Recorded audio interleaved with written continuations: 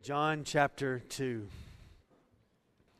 So we have been walking through the Gospel of John as a body, and we took about 10 weeks to walk through chapter 1, just so many things in that. And so we will step into John chapter 2 this morning.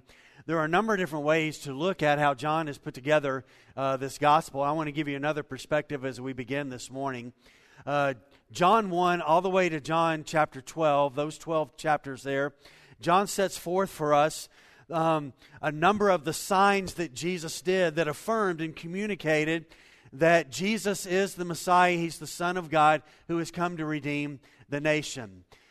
So John 1 through 12, emphasis great on the signs. And then John 13 all the way to the end of chapter 21, John sets forth for us the glory of Jesus. So John 13 through 17, Jesus is in one place, one setting, one night where he establishes what we know as the ordinance of the Lord's Supper. He communicates, he prays.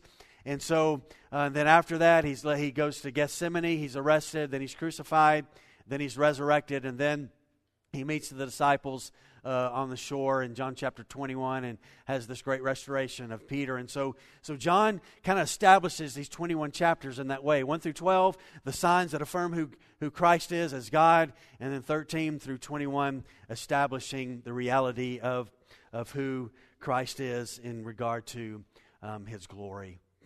So today, we're going to look at the first miracle that Jesus did. John calls it something different. Now, Matthew, Mark, and Luke, they use a Greek word that indicates the word, in our English word, miracle, and it speaks about the power, and they give great emphasis on just the event. John uses a different Greek word as he talks about these miracles. It's a Greek word that's translated into English called sign. And so a sign is a miracle. A miracle is a miracle where you just look at the miracle. A sign is a miracle that points beyond the miracle to something greater. It points to the one who did the miracle. So all of these signs in John's gospel that are miracles point beyond just the event. It points to the one who actually did it. And so there's this affirmation of who Christ is as the Messiah and as God. And so we'll see that today in John chapter 2. Now we will, moving forward, encounter 5 particular strong signs that Jesus did in John's gospel. And as with everything, Jesus is the fulfillment of everything that is written in the Old Testament. And so some people look at the Old Testament and say, it's a story of this Old Testament God. He seems to be angry a lot. The New Testament's the story of this New Testament God. His name is Jesus. Well, the reality of the situation is the Old Testament is all about Jesus. It is a foreshadowing and a preparation for who Christ would come. And so all the ceremonial laws and a number of different things that are connected with the Old Testament, as they were shadows or they were preparation things to get everybody ready for the fulfillment of those. And so one of those we will see today, that Jesus is greater than everything. And that's the ultimate reality of the difference between the Old Testament and the New Testament. Is the Old Testament, there could be nothing permanent done. There was no permanent forgiveness of sins. And so year after year, daily, they did these sacrifices, they did these rituals, and they did these things. And it never brought about anything permanent. And the purpose of that was to bring everybody to be ready when the unveiling of the Messiah would come. We would be able to see the reality when Jesus came in the flesh, is that he's the fulfillment of all of that everything ends with him and he is to become the very center of our lives. And so John chapter 1, John has established for us that Jesus is greater than all of the prophets. That includes the last one, John the Baptist. John chapter 2 today, we will see Jesus goes to a wedding. He is greater than a marriage. He's greater than a wedding. We will see next week, contrasting this, Jesus goes to the temple, and there's a lot of stuff going on in the temple that's not going good. So we will see a tender side of Jesus today at a wedding. Next week, we'll see the fiery side of Jesus as he steps into the temple, and they are not doing things that he is happy about. And so we will see that next week. But he's greater than the temple, so we'll see that aspect next week. We will see in John chapter 3, he encounters a guy named Nicodemus who is a rabbi, and we will see that Jesus is the greater one than the rabbi. And then in John chapter 4 is this beautiful story where he meets this woman who's been married a bunch of times, and now she's living with a guy who's not even her husband. She comes in the afternoon to a Jacob's well well established all the way back in the Old Testament. Jacob dug this well. The Jews, all the way thousands of years later, were still drinking from it. And Jesus will share with this woman there, and he will communicate to her, I'm greater than the well.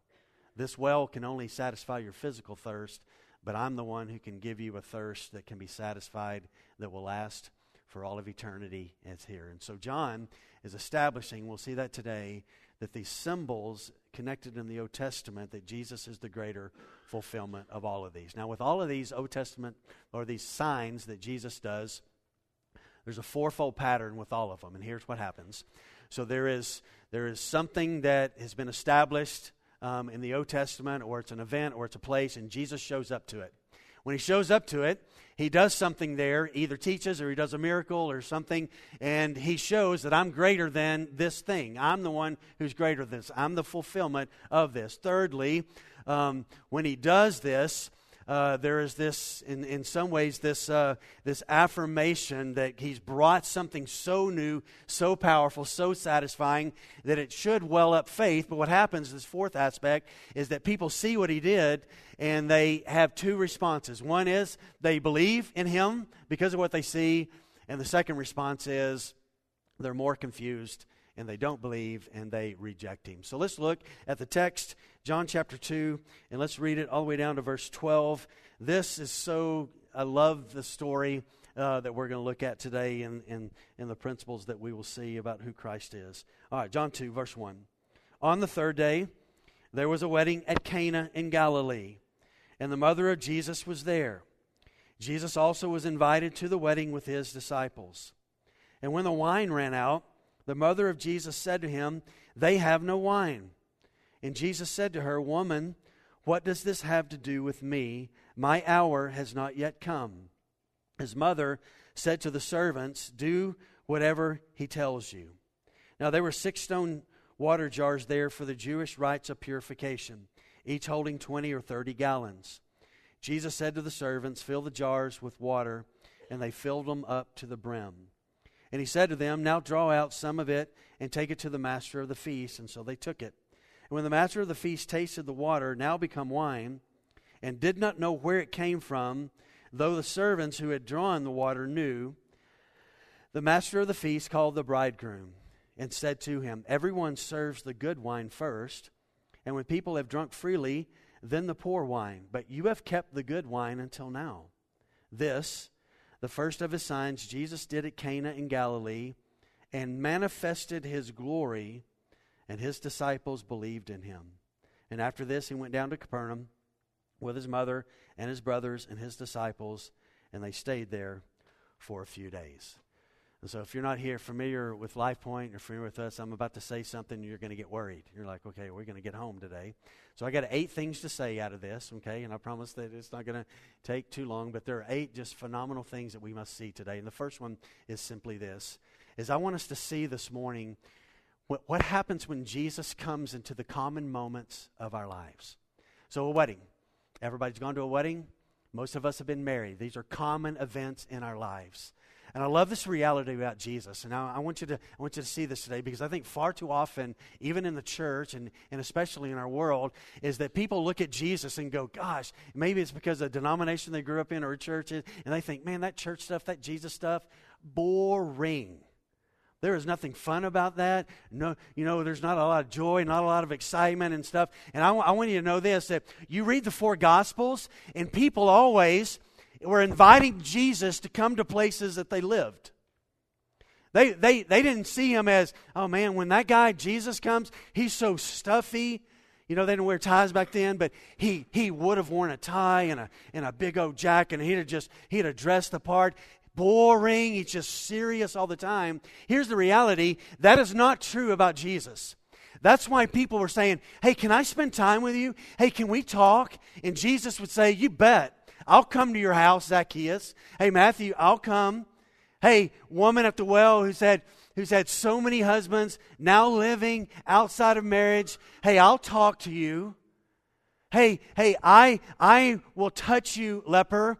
And so all through the New Testament, we see this picture in the 4 Gospels that Jesus wasn't this boring guy. When Jesus showed up, sometimes there was fire that came. But most of the time when Jesus came, he brought the presence of God. And when the presence of God was there was joy for people to experience. And I love this story for this reason. Jesus shows up at a wedding. Guess what? He had friends. And one day somebody said, hey, Jesus, will you come to my wedding? And will you come be a part of the celebration that we're going to do? And so Jesus, with his mom, with his disciples, probably some of his brothers as well, they show up at this wedding. Now, let me just make a few statements about weddings. Here in America, we basically have, we give weddings about 8 hours or so. We got the Friday night rehearsal, and then the next day you got the ceremony. And I know there's lots of hours of preparation and all that kind of stuff, but for the most part, we give about 2 days or parts of 2 days for it. Boy, you go back 2,000 years ago, they celebrated weddings 7 days. 7 days. Now, if you were a virgin, you were getting married, you got married on a Wednesday. And so what happened was there would be this ceremony that would take place, and you would give your vows. And after you gave your vows, you would go and you would sit in this seated thing that had poles on it, and they would have a canopy over it, and they would pick you up, and the husband and the wife, they would be sitting in this, and they would march you around the village, and everybody would come out to the streets, and everybody would be excited because everybody back then knew one another, and they would celebrate that. And instead of going on a honeymoon, which we do, which I think I like what we do better, but this is what they did back then, after you were marched around the city, you went home, and for 7 days, you opened up your house for everybody to come and see you at your house. There was no honeymoon, there was no trip, there was no cruise, there was no any of that stuff. And so this is what happened. And so Jesus shows up at this wedding in the midst of all of this stuff. Now, back in the day, one of the things that was a big part of the Jewish celebration of marriage was wine. Now, it was very shameful in the Jewish culture to be drunk. And so when we talk about that there was wine that was there, this was not a thing where everybody was partying and everybody was sloshed and falling down and all that kind of stuff. That's not what it was, but it was a natural part of their celebration of marriage. And so here we find Jesus coming in that very setting, this common moment of a wedding, and he just steps into it. Now I want to say something here before we move on. There is not an area of our lives, from our family to our work. I play the greatest game that's ever been invented. It's called disc golf, and it's amazing. And if you've never played it, you have no idea what you are missing. And so there's not a moment of our life, parenting, golf, disc golf, coming to church, running, exercising, doing accounting, whatever it is that we do. There's not a moment of our lives where Jesus can't step into those common moments of our lives, everyday things, and do something amazing, because that's who he is. And so here Jesus shows up at a wedding, and it's pretty amazing, but then a crisis hits that we just read. So let's look at the next thing. So here's Jesus, first thing, verses 1 and 2. He comes in the common moments of our lives. He comes to a wedding. Well, something happens in verse 3. Look at verse 3. When the wine ran out, the mother of Jesus said to him, "They have no wine." What was supposed to be a joyous occasion, everybody celebrating, it became a moment of panic. Because you got 7 days, maybe they're 3 days in, maybe they're 4 days in, and they're going, oh my goodness, we got 3 or 4 more days left, and it's gone. And so when Mary comes to Jesus and says, hey, the wine's ran out, and lets him know about that, she's not asking for the credit card to go down somewhere to buy some stuff. I mean, this is a crisis. They've got 3 or 4 more days of people coming by, and there's nothing to provide. And the Jewish culture is a very shameful culture. And so if this were to happen to you, for this bride and this groom, and particularly for the groom, for the rest of his life in this community, people would go, hey, you remember that guy's wedding? He didn't even plan enough to have enough wine at all the wedding, and it would be shameful for him. And for the rest of his life, people would remember back to that moment. And so this happens. I mean, it's gone. What are they going to do? Man's resources can't fix this. There's nowhere to go to get enough to fix this issue. And a family back in those days could actually be fined for this. They could charge you money for not taking care of business at the wedding. Well, what brought about the shortage? We have literally no idea what brought about it. We just know that there's a shortage that's there. Likely, Jesus' mom, Mary, had a role in the wedding. Maybe the family, maybe this was a relative of theirs, a distant relative, and Mary seems to be connected at the wedding and possibly connected with the role of taking care of the wine. And so we see that, and kind of get a sense of that in verse 1 and verse 3 and verse 5 of the text, that she was connected with that. But let's ask this question. What is she asking Jesus when she comes? And she says in verse 3, when the wine ran out, the mother of Jesus said to him, they have no wine. Why is she telling him this? Well, we know, look at verse 11 for a second in chapter 2. This, the first of his signs. Is that first? What does first mean? I know this is a stupid question. It means first, right? Does it mean fifth? Does it mean it's 12th? No, it doesn't. It means it's first. So listen to this. There's extra biblical accounts that talk about that Jesus did all of these miracles. They're not contained in the Bible. John here is telling us this is the first miracle Jesus did.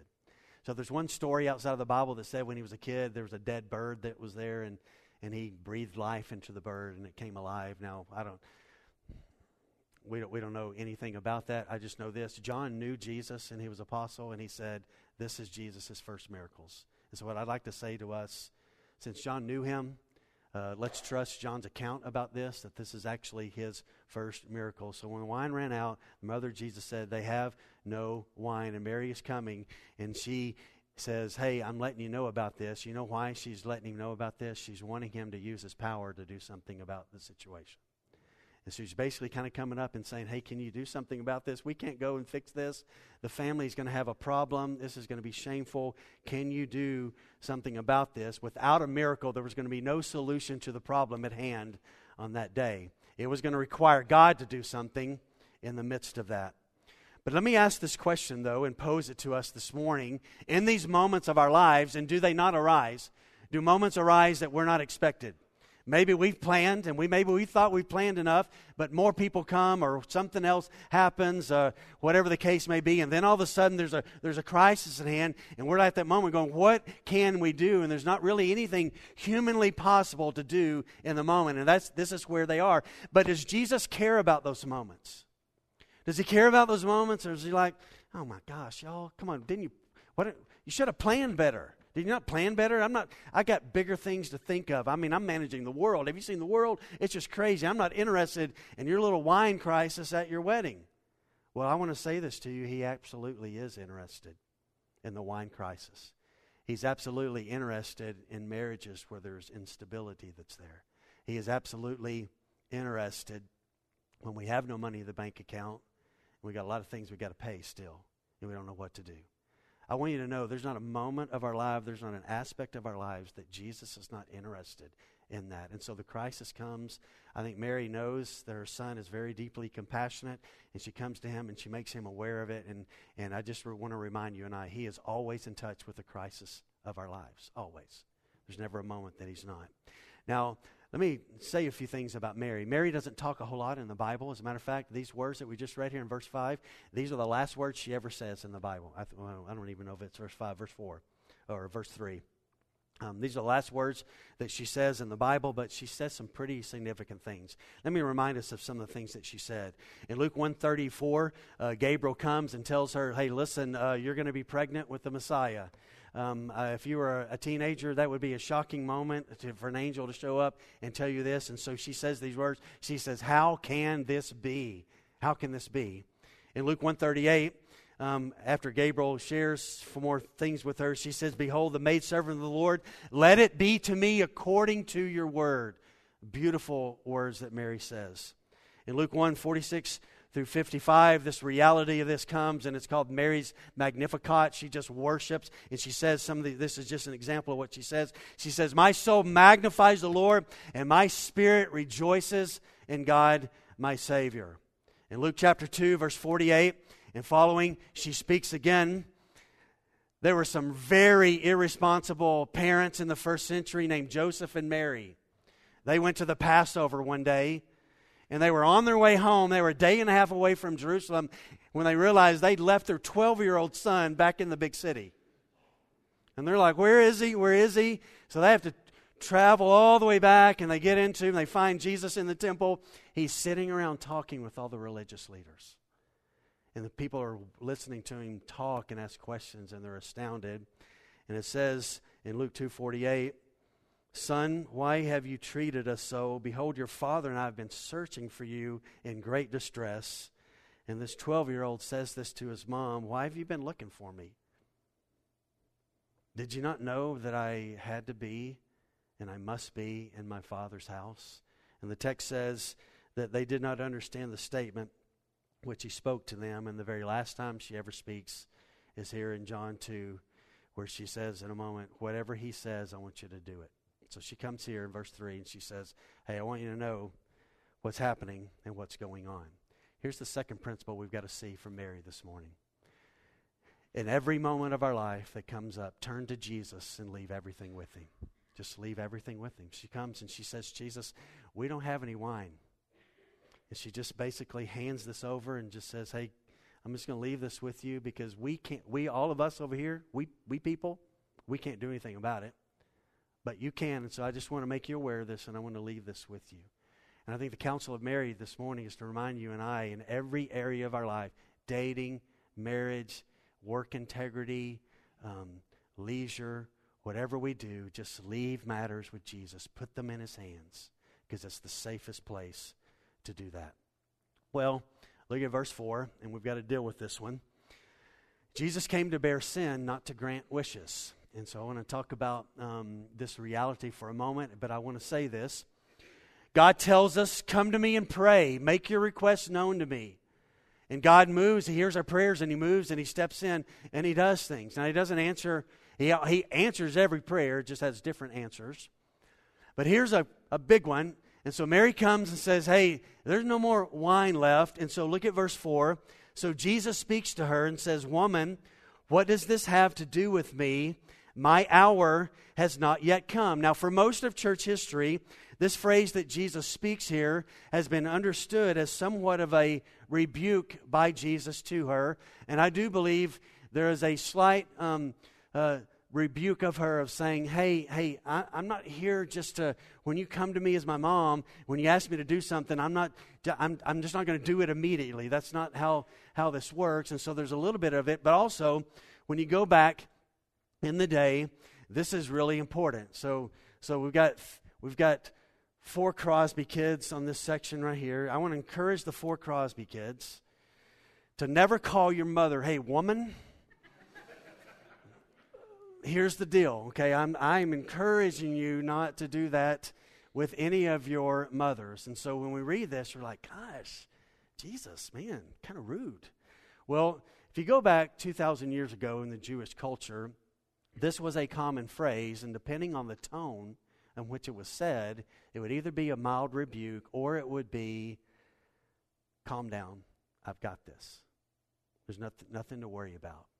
And so I think in some ways, based on what Jesus says, "My hour's not come," it's a little bit of a mild rebuke, but I think it was also of just saying to her, okay, this is not the worst thing in the world. Sometimes these moments feel like it's the worst thing in the world, right? In our lives, we're like, okay, what are we going to do about this situation? And so Jesus speaks to her and just says, "Woman, what does this have to do with me?" And so I want to deal with this just for a moment, and because I think it's important to see this. Jesus uses this phrase, and he says, "My hour has not yet come."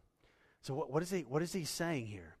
Well, there was a time when for most of Jesus' life, he's just been a carpenter living under Mary's roof. He's been in Jerusalem. He's not married, so he hasn't left her house and built his house because Jesus never got married, in spite of what you hear in our culture as well. That is not true. That is not something that happened. And so he's been living under Mary's roof. He's been a carpenter. Most likely Joseph, his earthly father, not his biological father, is probably dead now. And so because he just doesn't seem to be around outside of the Christmas story. And so Jesus and his brothers have been taking care of Mary. He's been living under the roof. And he's kind of telling her, "Hey, listen, Mom, things are going to be different between us because, listen, there's an hour in which I came. There's a purpose in which I came. And it's not just to grant everybody's wish when something happens, but I have come for something really, really important." Let me just give you some examples. So he says here, my hour has not yet come. In John 4:21, Jesus said to the woman at the well, believe me, the hour is coming. John 4:23, Jesus says again to her, the hour is coming. John 5:25, I say to you, an hour is coming. John 5:28, behold, an hour is coming. John 7:6, my time has not yet come. John 7:8, for my time has not yet fully come. John 7:30. So they were seeking to arrest him, but no one laid a hand on him because his hour had not yet come. John 8:20. These words he spoke in the treasury as he taught in the temple, and no one arrested him because his hour had not yet come. You remember when he was in Nazareth and he said, today this has been fulfilled in your hearing, and they want to throw him over the cliff because he's saying, I'm the Son of God, I'm the fulfillment of this text, and he just moves through them.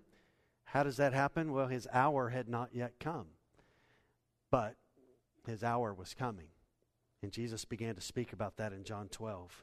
And Jesus answered them, the hour has come for the Son of Man to be glorified. John 13:1. Now before the feast of the Passover, when Jesus knew that his hour had come. John 16:12 in the upper room. Jesus said, behold, the hour is coming. Indeed, it has come, when you will be scattered, each to his own home, and will leave me alone. Yet I am not alone, for the Father is with me.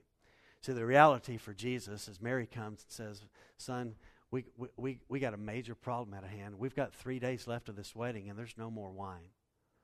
And Jesus says to her, woman, what does this have to do with me? My time has not yet come. And here's what Jesus is saying. I'm not going to do this just because you're my mom and I love you and I respect you. You're my mom, but I'm not doing this because you asked me to. I'm only going to do what my Father tells me to do. And we know from John that Jesus said what he said because he heard the Father say it. He did what he did because he saw the Father do it. And so he's telling her, I'm not doing this just because you're asking me and we've got a mother-son relationship. I'm not going to do this because that would step beyond what God has purposed for me. But also at the same time, Jesus is telling her, listen, my hour has not yet come, but I want you to know this. I'm thinking about my hour. It's not come. What's he thinking about? The cross. So he's telling her, listen, already early on in his ministry, Mary's just consumed with what do we do in this night, this Wednesday night of the wedding? What do we do? What are we going to do? And Jesus tells her, listen, I'm thinking about something else. I get it that this is a big deal, but I want you to know my thoughts are down the road, that I'm going to the cross. And so I just want to remind you and I that God answers our prayer, but he's not here just to bear all of our wishes and answer all of our wishes. He has come to rescue us from the biggest problem that we have, and it's not on a Wednesday night. It's sin. Sin has separated us, and we need him to come. So this is where Jesus' focus is already. It is centered on the reality that he is going to the cross. And so the hour, he says, has not yet come, but it is coming. But notice what he does here. He denies Mary's request, in a sense, to do something publicly, but then he's going to do it on his own, quietly, behind the scenes, to not draw attention to himself. That was always kind of the way of Jesus to do things. Look at verse 5 with me. So Jesus, in verse 4, look at verse 4. Let's put this together. So Jesus said to her, woman, lady, what does this have to do with me? My hour has not yet come. Now, let me stop here for a moment because I didn't say this. Those of us who are adults and your mom, if your mom is still alive or if your mom was alive when you became an adult, moms push. You have a mom that pushes a little bit?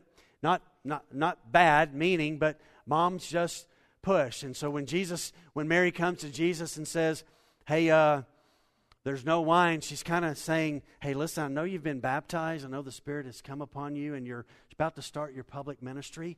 Why don't we right now, there's not a better place than right now, why don't you just do a miracle and do some wine stuff, and everybody here will know, and it'll be so awesome. Let's just do this big kind of public thing. So she's kind of pushing.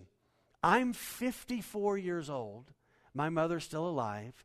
I have lived overseas, learned to speak another language, learned to preach in another language, and my mom still tells me how to travel and live overseas. And so moms just do this, don't they? They just kind of do this. Moms just kind of push, and so every one of us It's just the reality of that. And the reason is moms are always what? They're moms. They're just moms. What'd you say over there, Mark? Anyway, yeah. Okay, he's like, I'm not going to say anything. Yeah. Anyway. All right. So look at verse 5 now. So there was something about, I don't see it, but look at verse 4 again. Woman, what does this have to do with me? My hour's not yet come. I don't see any hope that he's going to do anything. But Mary somehow hears hope. And so in verse 5, she turns to the servants, just like a mom as well, turns to the servants and says, hey, if he tells you something, do it. Whatever he tells you, do it. There's some kind of hope that she read there. And this is what I want to say in the point in verse 5 is simply this. Fully trust Jesus in everything. Fully trust Jesus, or point 4, fully trust Jesus in everything. See, here's Mary's perspective. If he tells you to do something, boy, do it, because he doesn't speak idle words. And so if he's going to tell you, do something about this, whatever it is, do it. And so here's Mary. She doesn't know if Jesus is going to do anything or not, but she fully trusts that if he does say something, hey guys, do what he says. And so though she doesn't, and I think this is the beauty of her trust here, and so she turns to the servants and says, hey, if he says something, you do it. And so though she doesn't see it, she trusts anyway that and this, I think this is the beauty sometimes of our faith, is simply this, is that we are to trust even when we don't understand. Even when we cannot see that there's a solution coming, we trust in the moment, knowing that he does have the power to step in if he wants to do something. And I think joyous is the life that trusts Christ even when we don't understand and we cannot see the solution. And I think Mary, because I tell you, I've read it all week. I've read verse 4, and I just don't see any hope in that woman. My time has not come. I read that as, okay, no, I'm not really going to do this. And I think what he probably was saying is, I'm not doing it the way you want this done. I'm not going to make a big deal about this. And so she somehow says, listen, if he does speak, you do this. And so I just want to remind you and I today, according to verse 5, and if Mary could stand up here before us, you know what Mary would say to us today? And some of us have a Catholic background. Some of you may be here and you are connected to Catholicism. And Mary never made a big deal about herself. And I think she would be appalled that she's worshipped. I think that she would be appalled that some of that doctrine in Catholicism says that Mary helps Jesus redeem us. You know what Mary would say? I had to place my faith and trust in my son as well. I had to trust in his death. I had to trust in this reality. And she knows here she has no power. And that's why she goes to her son, who has the power to be able to do something. And so Mary would say, you trust Jesus in everything. Look at verse 6. Now there were 6 stone water jars there for the Jewish rites of purification, each holding 20 or 30 gallons. And I want to make this point here is there's an imperfection. This is one of those underlying things that John is showing. Hey, the Old Testament couldn't bring anything permanent. It couldn't really, it was important. It was God's word, but it couldn't ultimately redeem us. It couldn't bring about a fulfillment of everything. And so you've got these pots, and they were big. 20 to 30 gallons of water could be held in those. And they were, John says here, that they were for the Jewish rites of purification. They were for the washing of feet and the washing of hands. And so they are representative, watch this, of the ceremonial law. And guess what? They're empty. How many of them are there? Not complicated. What is it? 6. What's the number of perfection? 7. What's the number of man? Imperfection? 6. Don't miss this. 6 pots connected to the Old Testament ceremonial rites, and they are empty. And it's an indication, symbolism underneath, that they couldn't bring about purification, but there was one there at the wedding who could. Because when his hour came, he would go to the cross and he would die, and it would pay for our sins so that you and I could become in a right relationship with him. So the Jews were adamant about washing. So they would hold their hands up like this. They would pour water, let it run down to their hand right here, and then they would do this. They would pour water here, let it run down to their fingertips. And they did that Before the meal, in between every course of the meal, they would do this. And they would do all of these things thinking, I'm purified because I'm washing. And no. You can take a bath today. Hopefully you will. Or hopefully you did. But water can't cleanse the heart. You see, only God can cleanse the heart. And so here they are, this representation of the Old Testament, and they're empty. And it's not that the Old Testament did not have power and it wasn't authoritative, because it is. It's God's Word. But they all reach their fulfillment in the person of Jesus. And one of life's greatest aims is for you and I to trust Jesus immediately, entirely, exclusively in whatever He says, and specifically when He says to do something. Now look at verse 7. So Jesus turns to the servants and says, fill the jars with water, and they filled them up to the brim. Now we're going to baptize in a moment. We've got a baptistry over here, our horse trough, cattle trough that we baptize in. It's got it right over here this morning. So last night we got back from the winter retreat. Mark grabbed the hose. He stuck it in there. I went to the back of the building. I turned this thing, and water started flowing. Did y'all know that? You can put a hose on, you can turn this thing, and water flows through it. Now, you go back 2,000 years ago when Jesus turned to the servants, hey, go find 180 gallons of water. There was no hose to be found. So these guys had to lug these heavy jars. They had to go find water someplace and to bring it back, but they filled them up. And I did a little research this week. It says they were either 20 or 30, which means probably some of them were 20 gallon, some of them were 30 gallon. So upwards to 180 gallons, somewhere probably of 150 gallons of water and 180 gallons of water they went and found. If everybody got one serving each that was in there, 2,400 people could get a cup of what they went and did. And here's what I want to say to us this morning. Y'all remember back in John 1 where it says this, for from His fullness we, believers, have all received grace upon what?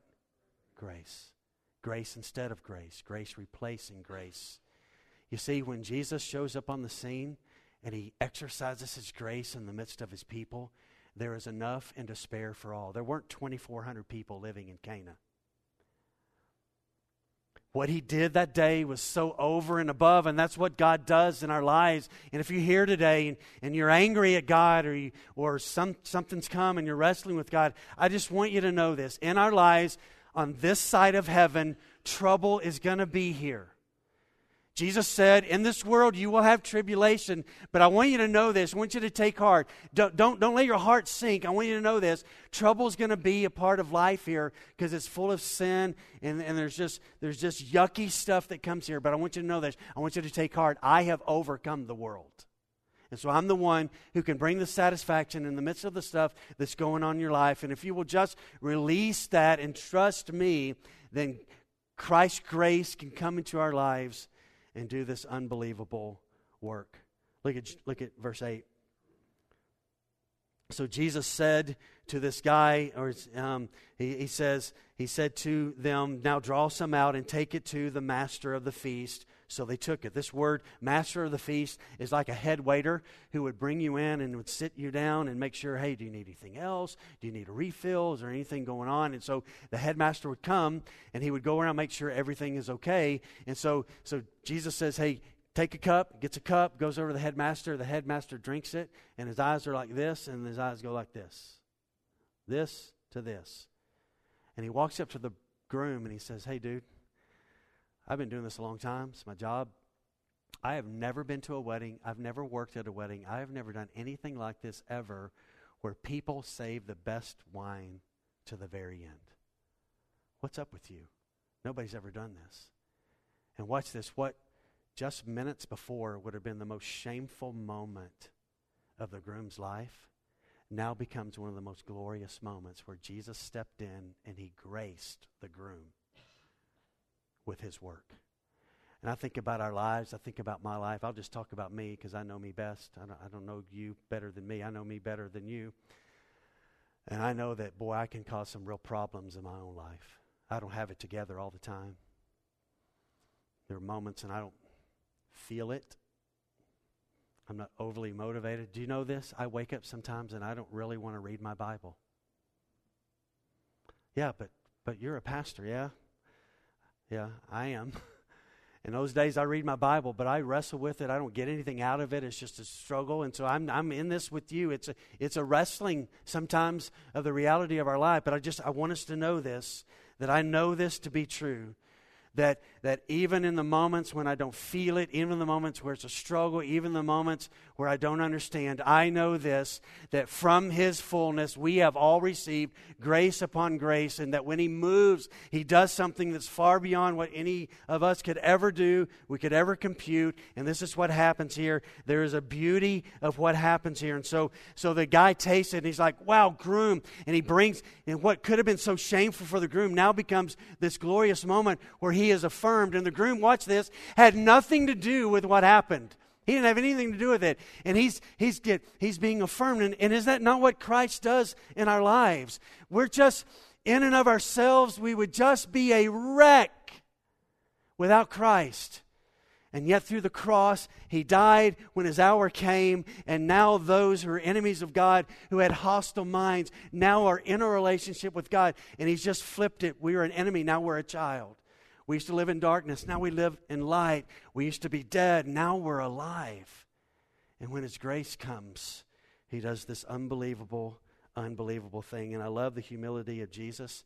He didn't get a magic wand and go abracadabra over all the water jars. He didn't say, hey, everybody gather around, and walk up and put His hands on the jars and just pray some awesome prayer and all this kind of stuff. It doesn't say He prayed. It doesn't say He spoke. He said, hey, guys, fill up the jars. Dip a cup in. They dip it. Go give it to the master of the feast. Wow. And this is what God does in our lives. He's the kind of God who takes wretched people and He restores them. And He steps into this wedding, and what could have been awful became this joyous moment. Verse 11 says, this, the first of His signs Jesus did at Cana in Galilee, and manifested His glory, and His disciples believed in Him. Right there in the city of Cana, in a home, at a wedding, among His mom, among His friends, among His disciples, Jesus brought, watch this, joy. You know what I think is one of the missing things in Christianity today? Joy. I think it's missing this aspect of joy. I know sometimes it's missing from my life, but I want you to see this. Jesus stepped into this wedding and He brought joy. He's not some killjoy. Jesus is not just for Sundays. Jesus is for every moment. He's for every day, and He's so good. His goodness is unbelievable, and it overshadows our wretchedness if we know Him. His goodness is just incredible, and this missing piece, we need to find it. And I think sometimes we're so pursuing joy and happiness, and we think it's going to come down the road. It's going to come down the road. And I want you to hear this today. I know this to be true in my own life. That sometimes in my life I'm thinking, oh well, happiness and joy is going to come down the road, but God does something and I look at my circumstances, and maybe they're not so great. But I trust God in the midst of those circumstances, and in the midst of what could never be joyful. By deeply trusting in Him, you know what I've found in my life? Joy. Joy. Even when it can't compute. So I did a little research. Let me just share a little. So Paul wrote Ephesians, Philippians, and Colossians, and Philemon when he was in a Roman prison cell in Rome, in the city of Rome. 29 times in prison, Paul writes, give thanks, rejoice, be joyful. I don't know about you, I don't want to be in a Roman prison cell today, and I particularly 2,000 years ago do not want to be in one because I've read about them. And 29 times in his prison letters, he tells believers, I'm joyful where I am. See, sometimes in our lives it's just a matter of perspective. Of not like, okay, that's coming down the road, And God's saying, hey, right now, you can know joy in the midst of these circumstances. So let me share this quote and we'll be done. I love Spurgeon. Love reading Spurgeon. Spurgeon wrote these words about joy. Well, I tell you what, no, I have one more thing, sorry. You know, pastors, they're never really done, and so I'm not really done. Hang on, one last thing. Who ordained marriage, man or God? God. And I think Jesus did. I think a big thing because Ephesians 5 says that marriage is a picture of Jesus' relationship with the church. I thought this week of this, that as Jesus may have backed away and he's done this miracle and he's watching everybody drink the best wine and everybody's joyful. I wondered if he stood back there that day and in his humanity, the tenderness and loving thing of Jesus, looking at an institution that he had established called marriage, and then just as a human, Jesus, because he was human, if he smiled that day. A smile came across his face, seeing the joy that was happening in people's lives because he had stepped in with his grace. And his grace had come, and more than the wine tasting, what people are experiencing is what God does when God moves in the midst of people. And it should well up in us joy. And I just wondered this week, did he just that night smile? And maybe giggle a little bit or whatever God might do and just go, I love seeing people touched by my grace and taste what it's like when I do something. This is what Spurgeon said. I commend cheerfulness to all who would win souls, not levity and frothiness, but a genial, happy spirit. There are more flies caught with honey than vinegar. Think about that for a moment. And there will be more souls led to heaven by a man who wears heaven in his face than one who bears Tartarus in his looks. And I think today, I just wonder for some of us in the room, is joy the missing piece in our lives? And is God calling you and I back to remember grace? That God can step into the moments of our lives and do this great work.